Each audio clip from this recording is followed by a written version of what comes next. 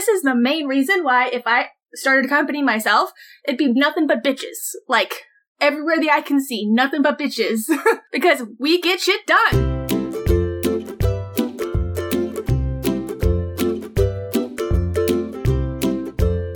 Anyway. Speaking of bitches who get shit done. Yeah, Nnedi, Okorafor, Tana Ford, and James Devlin. What a transition. All right, y'all.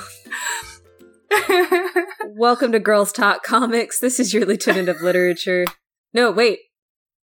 I'm the Master of Mediocrity. I'm Erin. I'm the mom host. I'm the lol host. This is Jessica, your Lieutenant of Literature.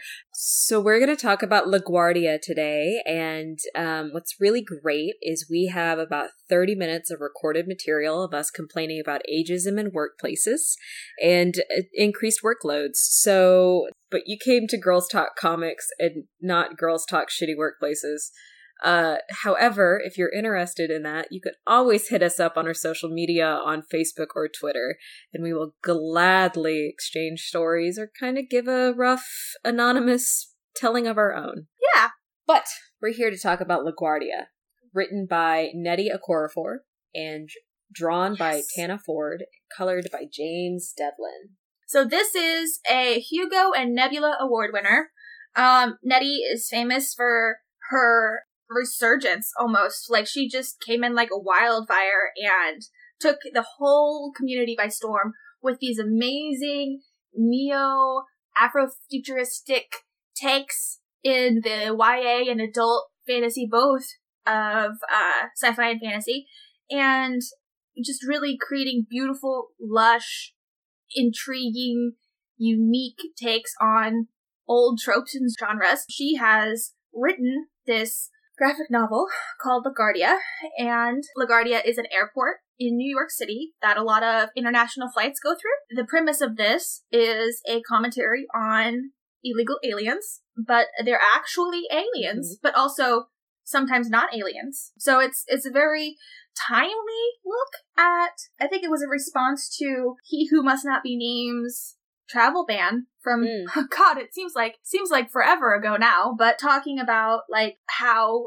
the world as it is now would respond basically to something like contact with the others, right? Like these, like the UFOs and stuff are actually real. They show up and they've actually got this thriving economy and everybody wants to come see what's up with the new world. And she makes a very strong point in her little foreword that this is not a dystopian future. This is just a future not so far afield from where we are now, where aliens happen to exist. Like, extraterrestrial aliens happen to exist. Yeah, so it's really fun. It's lush, and I think it centers on some Nigerian Americans and their transit back and forth between America and Nigeria, where Nigeria is sort of like basically where they've opened their borders and they've rolled out the welcome mat and they understand, you know, transit peoples and have really like taken the utopic version of this, but we see very quickly that they aren't quite utopic. There's still people who disagree, but they're just not indulged in the same way that the people who disagree in America are. You know, so that kind of sets the stage for this novel, I think. Like, so Nnedi herself is a Nigerian American. She is a child of Nigerian immigrants to the United States. And so she's had this really interesting experience growing up. I found this great interview off of her website, just to list my source, where she talks a little bit about going between Nigeria and the United States and kind of that experience, both in regards to racism and how, you know, she saw tribalism in Nigeria, but experienced racism in the United States, and just how difficult it was. She talked a little bit about how she saw technology start to show up in Nigeria, and that really kind of helped framed a lot of the work. For example, she's talking about how Nigeria had cell phones before running water in a lot of places. Mm-hmm. Like, everybody had a phone and could call people, but no internal plumbing. So it was just really like kind of a cool concept, and you can see it in here. And because I remember looking at the beginning and when you're following Citizen at first, and he's driving down the street and everything is like a self-controlled car, but then he's got like holographic cell phones, but then people are still like handling in the middle of the street. And I thought that was kind of an interesting contrast and really, really great. Okay, I'm so glad I actually sat down to read it. I talked to you about this a little bit, but like, I don't know what it is about pregnant characters. Like our main character, Future, is pregnant, and that is just like an experience or a mindset that I don't relate to. Like I looked at it and I was like, this is a book about pregnancy and I am so not interested. And I was so wrong. Like it's definitely a book like about family and roots, and it talks a lot about refugee and again that immigration home experience, and that's not pregnancy. And I was so much more engaged than I thought, but like just looking at the cover, I was like, oh God, no, not babies. And I've never been so glad to be wrong. I will say that boldly and with pride. I have a history of being turned off by pregnancy as well. I feel like this is something that I see a lot in the fan fiction community. I'm using that as a microcosm to sort of talk about the fact that I think a lot of women do not like interested in to actively triggered by the idea of pregnancy. And I'm not sure 100% why that aspect was important to the author, because it wasn't really the focus of the book, other than just being a motivator for the character to get out of the situation she was in. Mm-hmm. I wonder if it had to do with like the idea of connectivity and like how the people who are around us can impact our family for generations. Like I'm reading into it. There was nothing really explained in the interviews, but I'm wondering if it's also kind of an additional metaphor for her immigrant experience and her being a child of an immigrant experience, because like Future is in of herself an immigrant, and I think she has a pretty extended African family. They don't talk a lot about her family outside of her grandmother and her parents, but her child, future citizen Liv, is kind of that example of where human life and the alien life are now mingling and creating a new experience. Like it's representing, I think, that I think maybe I'm totally reading into it. I'm not an expert, but it feels kind of like that. Yeah. Here's the next generation and this immigrant telling of this mixture of these two cultures that have to kind of work together, and a coming together, like a good coming together, and how it's going to affect future generations. Does that make sense? Yeah, and they use a lot of that imagery on like the chapter pages. Right? Like, so they have, I think those were the issue covers they have embedded in this. So, like, the first one you see is her holding her belly, kind of sitting cross-legged with this sentient plant you meet later, sort of holding her to the ground and surrounding her lovingly. And then, like, the second chapter, you see her marching in front of a protest against the travel ban, and she's got a big baby on board sign on her belly, and I think that's actually the one that they use on the cover of the trade back as well. Trade paperback. I think we should call them trade backs. Sure.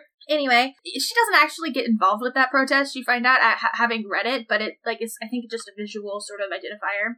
And then chapter 3 has this really interesting one, where she's holding a seed in her pregnant belly. Basically, like it's like you see a seed inside of her belly, and she's sort of like held up with her locks. Sorry, dreadlock is a pejorative. Her locks looking like helixes, like double DNA helixes, sort of in this very snaky pattern, with this ghost of her future husband citizen kind of dwelling behind her.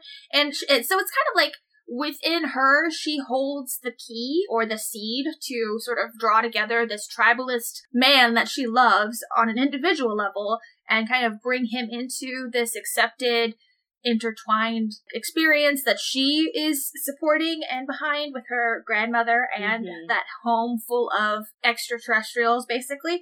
So I get like a lot of the symbolism in this book is pretty much on the nose, right? Like the plant puts down roots. That's important. And the outside extraterrestrial aliens are giving of themselves, their technology and DNA, to help people with disabilities and with like technology. Like Nigeria was given a lot of technology and kind of helped bring them into the future.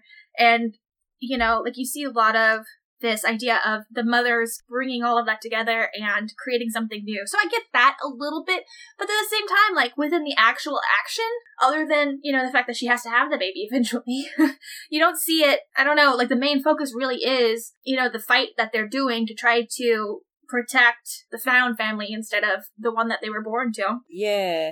No, it's great that it's not just about motherhood and intergeneration, but they actually talked about identity in that interview, and I think, of course, Nnedi's own words are going to give herself more credit than any paraphrasing I can do. If people want to go find that interview, I guess we could drop a link below this. I could do that. Yeah. But the interviewer brings up the idea of identity, and I love her response because she does talk to that, but then she also says the main characters will always be special because the power of narrative. So, like, her main characters are going to always be special because she's writing them. And I thought that was kind of cool. But she has an awareness, and she writes to that awareness because that's the stories that she's heard, that's the story that she lived, of the interaction between her identities, of that outside-inside thing, about being an outsider and being an insider at the same time, and how that creates it. I just think the entire story has these underpinnings of themes that she talks about: racial and gender equality, political violence, environmentalism, genocide, friendship, risk-taking, ancient wisdom, and just kind of this, you know, again, she doesn't want a dystopian future. And I thought that was really, really cool, because all of our stories about aliens, it's always alien invasion, but they have these lever books, is that what they're called? Lever's Guide, where it's the people who are leaving their planet and going to.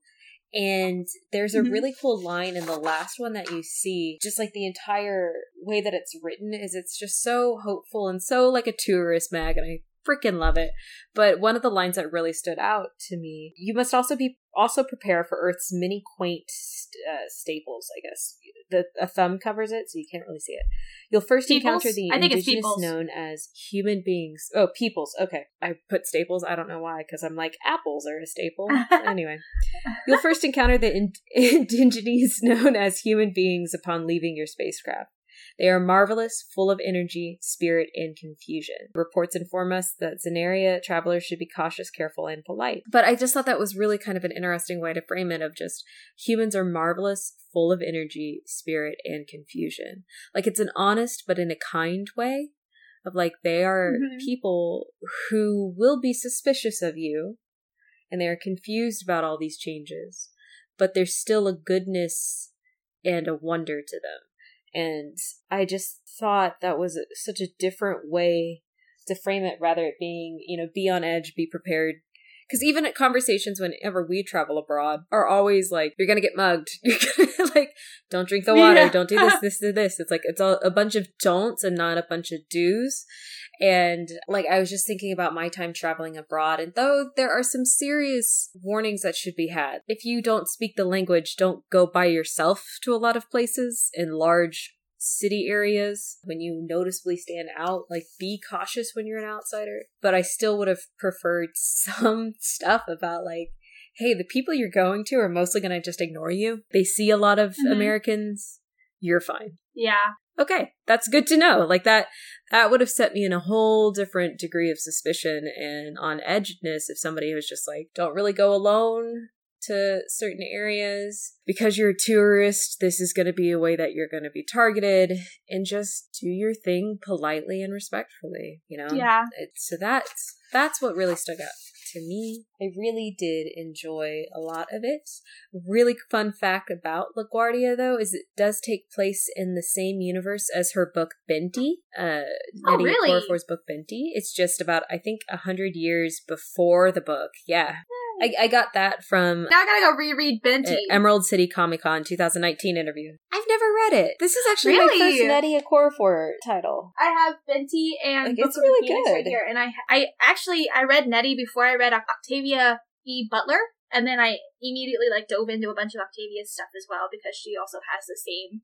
I find that I really enjoy mysticisms that I haven't encountered before. Like, I was always really drawn to Greek and Roman mythology. Well, just Greek mythology with the Roman being an unfortunate side effect of the Greek mythology, but you know, and Egyptian mythology as well. And I I've flirted with Christian mythology sometimes because it's just so pretty and cinematic, but I haven't really been exposed to a lot of this kind of background, you know, like any like African or like very limited East Asian, you know, like Chinese, sure, maybe a little bit, Japan more so, but, you know, even Indian. Like, I'm very interested in learning more about those other backgrounds that didn't get as much press whenever I was in high school. And I just got Goodreads.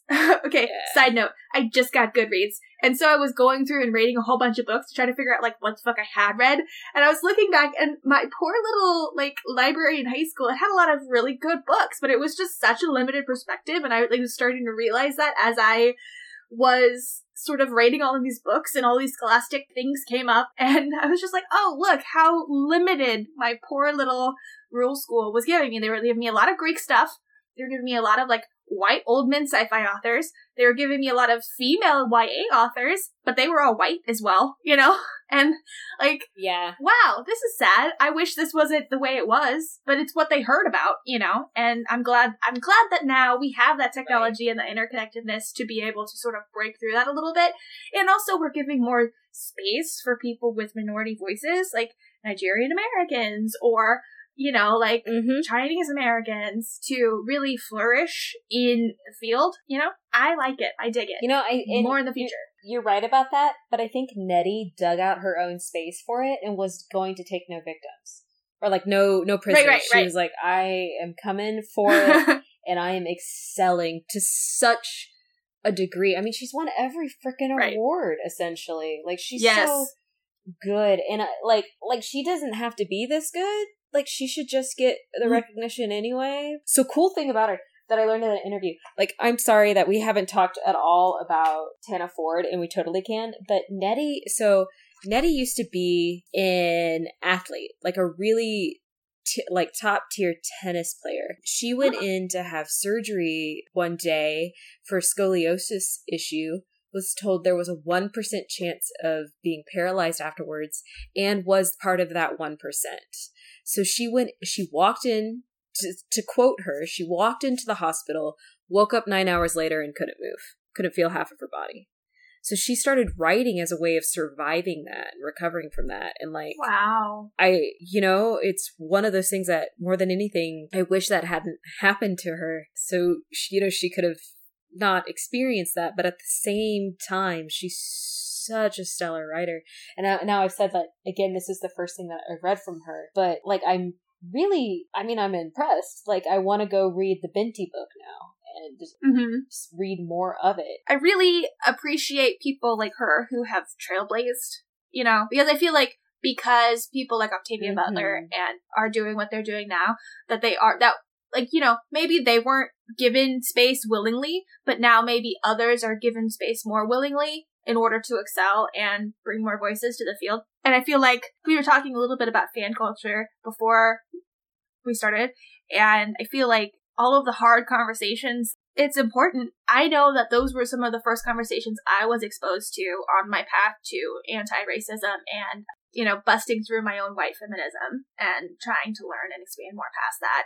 And that was because somebody, like, people in this hobby that I cherish deeply, you know, like, came in with voices that I was very interested in and loved experiencing. And it cannot be minimalized how much more, how exponentially greater it is for people who are within the same minority as these authors and artists who, like, you know, whatever small contact high I'm getting, they're probably getting an atomic bomb's worth of inspiration and hope from this. Yeah. Just exponentially greater. And it's actually giving me physical chills right now thinking about, like, how important it is for these women. Because, like I said, I lived in this rural community, but I was able to experience a bunch of female YA authors because that was something that had reached into my rural experience. And, like, that was very important for me. That was extremely important for me. And I can just barely fathom. Representation matters. Oof. Yeah. Yes, it does. Representation really, really matters. And, you know, like, Nnedi, this kind of gets to this complicated thing of, like, does somebody need to be an exemplary artist to be recognized or to really validate representation? And I think no. I think any representation from a creator of the group is amazing. Like that's you know, it's the same complicated thing, I think, for us when it comes to seeing women in media. There's like, we want to see more well-rounded women characters, lady-type characters, and I would imagine it's the same for Black women, Black men, and Nigerian American immigrants and their children. And Nnedi definitely provides that, and I'm glad that's her focus, and it almost seems in an uncompromising way, and that is where she should really be respected and cherished, is just she's coming out, she's speaking her truth, she's speaking the stories that she hears and wants to share and probably lived. She just also happens to be really, really good at it. So it's like, and that's the point I want to make of like, she's telling stories and that's what's important. And then separate from her stories, she's just really, really talented, because I don't want to create the idea that she has to write exceptional stories for it to be valid. No. The stories need to be told regardless, and you're just gonna have good ones at first. Like, you're gonna have better written and worse written stories, and that's fine. That's inevitable. She just also happens to be really good. Right. There is something to be said about the fact that that is how we are most willing to allow space for people who are not the quote unquote like normative of that space, right? Like, anytime we're opening doors for minorities and stuff, I say we, but I mean like culture as a whole, you know, it really does help grease the wheels, because otherwise it's a long, drawn out fight. And depending on how long that fight is or how harsh it is, you know, they become, there can be generated stereotypes, like how female comedians aren't as funny, like women aren't funny, you know, things like that, where, you know, when people are struggling and working and pushing, and even that is used against them. So, like, I really appreciate when not only do we get really good stories, but also whenever they just sort of shut that shit down. You know, like when people excel, I just am so happy for them, because they're not only are they doing this for them, but they're also just laying this foundation where it's like, yeah, okay, you can say what you want to say, but look at the receipts, you know, like, and yeah, I really do. I don't know. Everybody likes an underdog story, and I think a little bit of that is feeding into sort of my fervor about like, no, but she's also awesome. You know what I mean? Like, I can't imagine like how hard it is to break into this as not just, you know, like a woman or as someone who's just completely new to the field, but also just a modern person. I think there's just so many things that are just, you know, fears that we fight putting ourselves out there in the public view. And anytime somebody has sort of that strength of character to do that and to represent themselves in a public space with, you know, what could potentially be a whole lot of people rooting against them. I don't know if I already said this, but I did have to do like a history lesson after reading this, because there were a lot of unknown terms, new terms. So I grew up in American history classes. I don't know much about African history. It's never really been a focus of mine. Not like consciously. It's almost as if it never crossed my path in any way. Like if I experienced something African, it was always done in such an American context that it never prompted me to ask more questions and do more research. Does that make sense? Yes. I can, okay. Let me just say, cool. The only experience that I had with African history is we did a module on genocide. So we watched Schindler's List, and then not too long after we watched Hotel Rwanda.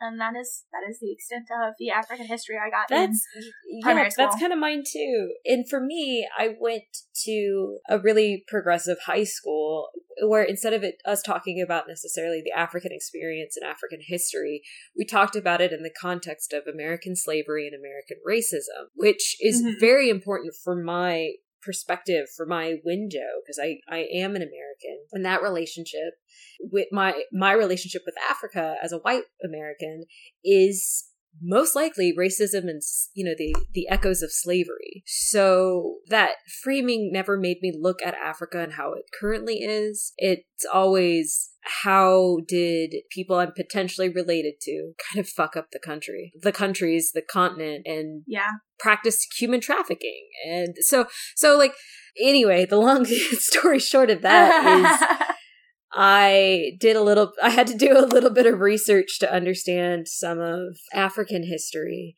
and kind of the tribalism and conflict there. Like Biafra was a state in Western Africa that lasted for about 2.5, 3 years, where the Igbo tribe tried to pull away and create their own state. And it was very, I did a lot of research and I found a lot of different things. And Nnedi, if you ever hear this, thank you for unintentionally expanding my world to include more African history. You mentioned how yours was sort of, your African history was sort of through the context of American slavery. And I'm assuming you guys talked about the triangle, the slavery triangle route or whatever, because that was basically what they focused on whenever I was in school. And I remember very starkly, we did get a little bit about tribalism and the problems therein. Because, that's kind of the focus of Hotel Rwanda as well. But it's such, looking back on it, it's so gross and icky thinking about that and that experience because, I just remember I can almost call up the face of our teacher as he's like, guess who sold the slaves to the white guys? The other tribes. Yeah. I just remember that. And I'm just like, oh, gross. What a gross perspective to have. Yeah. That you're almost... it wasn't just us. It's Yeah. You're almost smug about it. Okay. And it's this isn't... this is all bad. Nope. This is gross. Any person that's touching this history is left tainted by it. You know what I mean? This is not their bad actions do not absolve you of your bad actions. That's not how the world works. Right. There are so many situations where human traffickers are still punished, even if you just bought the human that was being trafficked. That's still, you're still participating in an atrocious, diabolical act. There's nothing. Well, they sold them. And you bought them. What? No. That's not how that works. Bro, no. We still have the after effects. It doesn't matter who started it. What matters is that there's still rampant systemic racism. It doesn't matter. We've created an entirely new situation. We have to come to terms with it. Knowing where it started, that it did start with a transatlantic slave trade, that it did start with horrible acts. It now, we have to come to terms with it today and how it's impacting today. And there's nothing about legislation that gave mostly equal federal rights. That doesn't change the fact that realtors still persecute people based on their race and the color of their skin. It doesn't change the fact that schools and social services create hoops that target people who are trying to prevent the people who need the services from accessing them. You can't say, well, slavery ended or Martin Luther King fought for rights when people are still being fired for natural hairstyles. That's bro, it's still here. Let's not be naive about it. Yeah. And I will say that this book does a good job of not just masking racism by using extraterrestrials. I see that so often. That is the traditional way that science fiction handles this, right? True. They just go, oh, it's okay. The humans are all equal, but those alien monsters, and that's supposed to be sort of the vehicle through which we talk about modern racism, or even 70s racism or whatever. Oh my god. Yeah, there's actually a really cool line about it when she's going through the LaGuardia airport and they're asking her all these questions about oh, so you're Nigerian African. Or American, are you going to come here as a birther? Are you going to have your baby here so that your baby can be a citizen? And they're like, what's your DNA? Are you sure your baby's human? And all this stuff while she has an illegal alien in her bag. And the line about they're so focused on the normal that they miss the abnormal, because Nnedi talks about it in the end of the trade paperback. She mentions how when she went through the LaGuardia airport, they were so focused on her locks that they didn't notice her can of pepper spray in her bag. And so it was the line fear and racism have their uses. I just thought that was wow, yeah, that was such a prestidigitation, look at my right hand while I'm picking your pocket with the left kind of thing. It was just such a magic trick. And I was like, oh shit, yeah. Like that. Right? I wouldn't have even gone there with that, but I hate this narrative where, like, I don't want to lean into that, like, we're using your racism against you thing, because it sounds an awful lot like something that I hate. Like, I'm not saying, like, this is what that is doing. That's not what I'm saying. But I'm just saying, like, yeah, I like it. It's a good flavor to add. But I don't want to see this in, like, a billion books. Especially, I don't want to see this in books, like, written by, like, white people, specifically. Like, people can use their own experiences how they want to in art, but I don't want other people to sort of latch onto that as something they can now write about in their science fiction.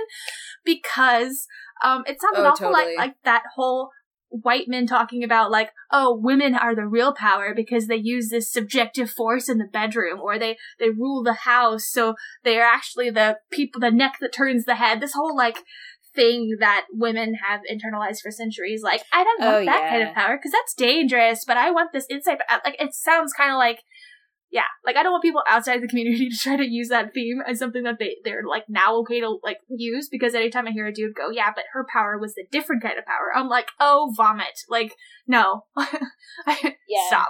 Just stop. Yeah. Fortunately, that only happens, like, once, and then every other time, like, they don't even try to use that again. And it's such a tactic that's too risky to use, because at some point, when it doesn't work, the fallout of it not working, that's not a valid tactic. And which is the same issue I have with that whole, like, neck that turn the head thing. Yes, you're right, it's the same issue, because it's not a valid, like, argument, it's not a valid tactic. But let's talk about something, like, hella fucking cute. Okay, yes. So I was watching an interview with Tana Ford, the artist, who is, by the way, a part of this. Yes, there is an artist for a comic. Weird. Never heard of that before. So, and she, of course, is asked what's the work process, because I think a lot of people are really curious about how artists and writers interact. And she was talking about, in some of her experience, like, quoted another writer that she worked with who was like, yeah, these two characters fight. There's an uppercut and a kick. I don't know, just have fun with it. But Nnedi was not that type, which also has its benefits, because, like, Nnedi apparently was sending, like, picture references and stuff to Tana, and she was like, heck yes, send me pictures, because what you can also do with pictures is send them to the colorist and be like, this is your reference, right? So Nnedi found sea sheep, and sea sheep are these cute as heck little sea slugs.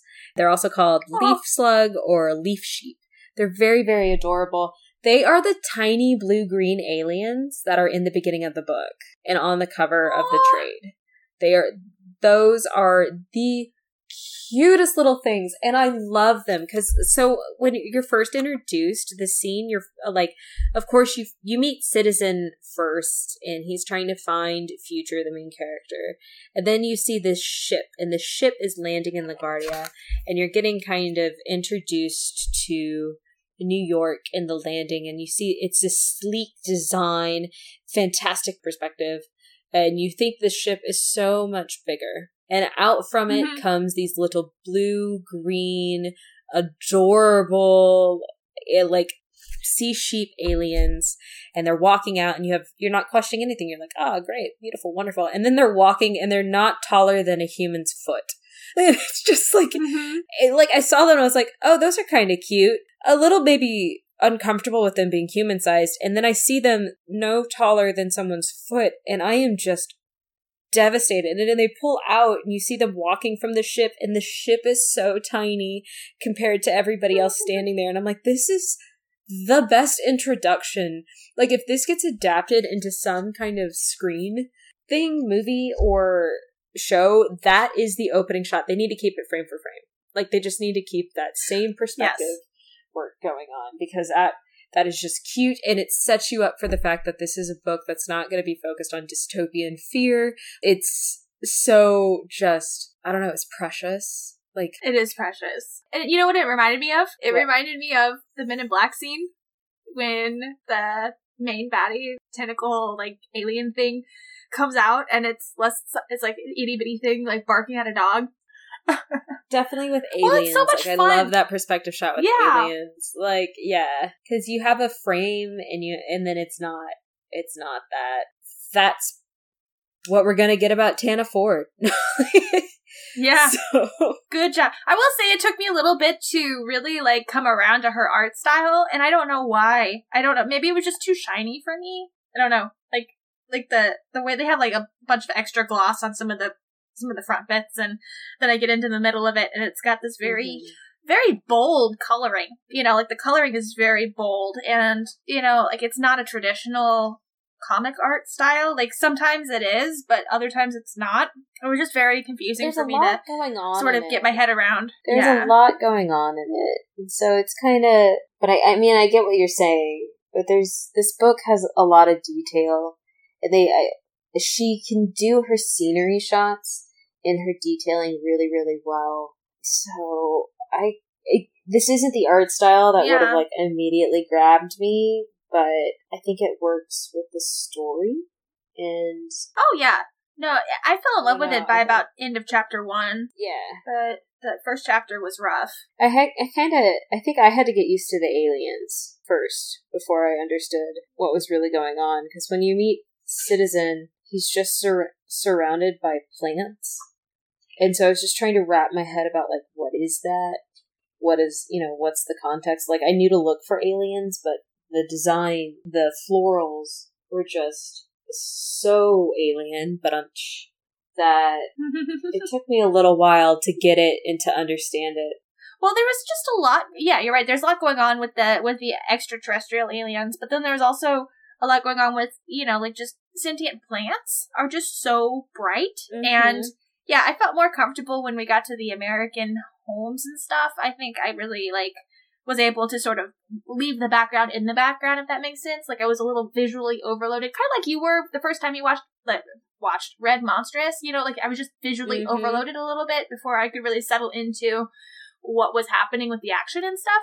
And thankfully that first chapter really does focus on the background, so you don't, it worked. But can we just talk about those sentient plants a little bit? Because I know there was only one really graphic scene in this, and it was when Citizen gets driven out of his country by the radicalist group that he used to be a part of. Oh, yeah. Oh, that broke my heart. Yeah, you didn't know any of the plants individually like you do for Let Me Live, which is the cutest name for a little sentient plant ever. But there was just... It was a little bit heart-wrenching whenever you read it and you were like, oh no. Like, he had all of these refugee sentient plants that were... Because, like, apparently the sentient plants don't fuck with each other. You know, like, they're a little microcosm of tribalism. Like, within this one overarching style of extraterrestrial, like, they all are sort of similar enough to hate each other, I guess, which is a good metaphor. Like, that's good. I like that. That reads well to me. Probably because Nnedi does have such good backgrounds on what that actually looks like and how that performs. So she was able to sort of transplant that a little bit. But I did it this time too. Anyway, isn't that bad? I'm sorry. But when I saw that house go up, it was just really, it was like, oh no. Because I was thinking I was going to get through this book about these really terrible things without having anything graphically terrible shoved in my face. And I was like, God, this is very effective. Nope. And it wasn't graphically terrible. It was effective, but it was still heart-wrenching. And yeah, that was great. And just to circle back a little bit to Let Me's name, on the face value, it's just such an on the nose book, kind of. But then, like, the more you sit and think about it and process it and talk about it on a podcast, you realize all the small things that are just sort of just coming out from behind you and smacking you on the head. Yeah. No, definitely. I thought that was kind of a fun little component of it. But we should talk about recommended reading style. I think it's a book that'll be easier to find in trade paperback. I did not feel that reading in the trades I missed anything. So I recommend it as a trade, a collection if people want. Did you read it as a collection or did you read it in individual issues? Yeah, I read it trade back. I'm making that work. It's gonna be a thing. I'm gonna make fetch work. So yeah, I read it in trade back. But I think that going back to, like, the art style a little bit and the coloring, I think you could totally buy an electronic copy of this. It felt kind of electronic to me reading it, like the way it was printed. So I don't think you would miss anything if you just, like, bought this electronically, if that's your jam. You don't have a place to go buy books locally that doesn't support the man. You might just cut down on consumerism and buy it electronically. that that's any less consumerist. It's just more like minimalist staining, I guess. I don't know. I need to reevaluate the way that I think about that, I guess, because owning things is still owning things, even if it's in the ether. Oh. But anyway, yeah, I think you could do it in ease as well.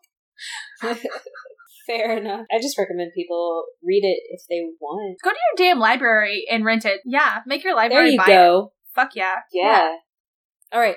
Well, thank you for joining us today. We will see you all next time. Bye. Bye. Hint to you, the author's name is pronounced Nnedi. Nnedi. Okorafor. Nnedi Okorafor. Like Eddie with an N on the front. We're keeping that.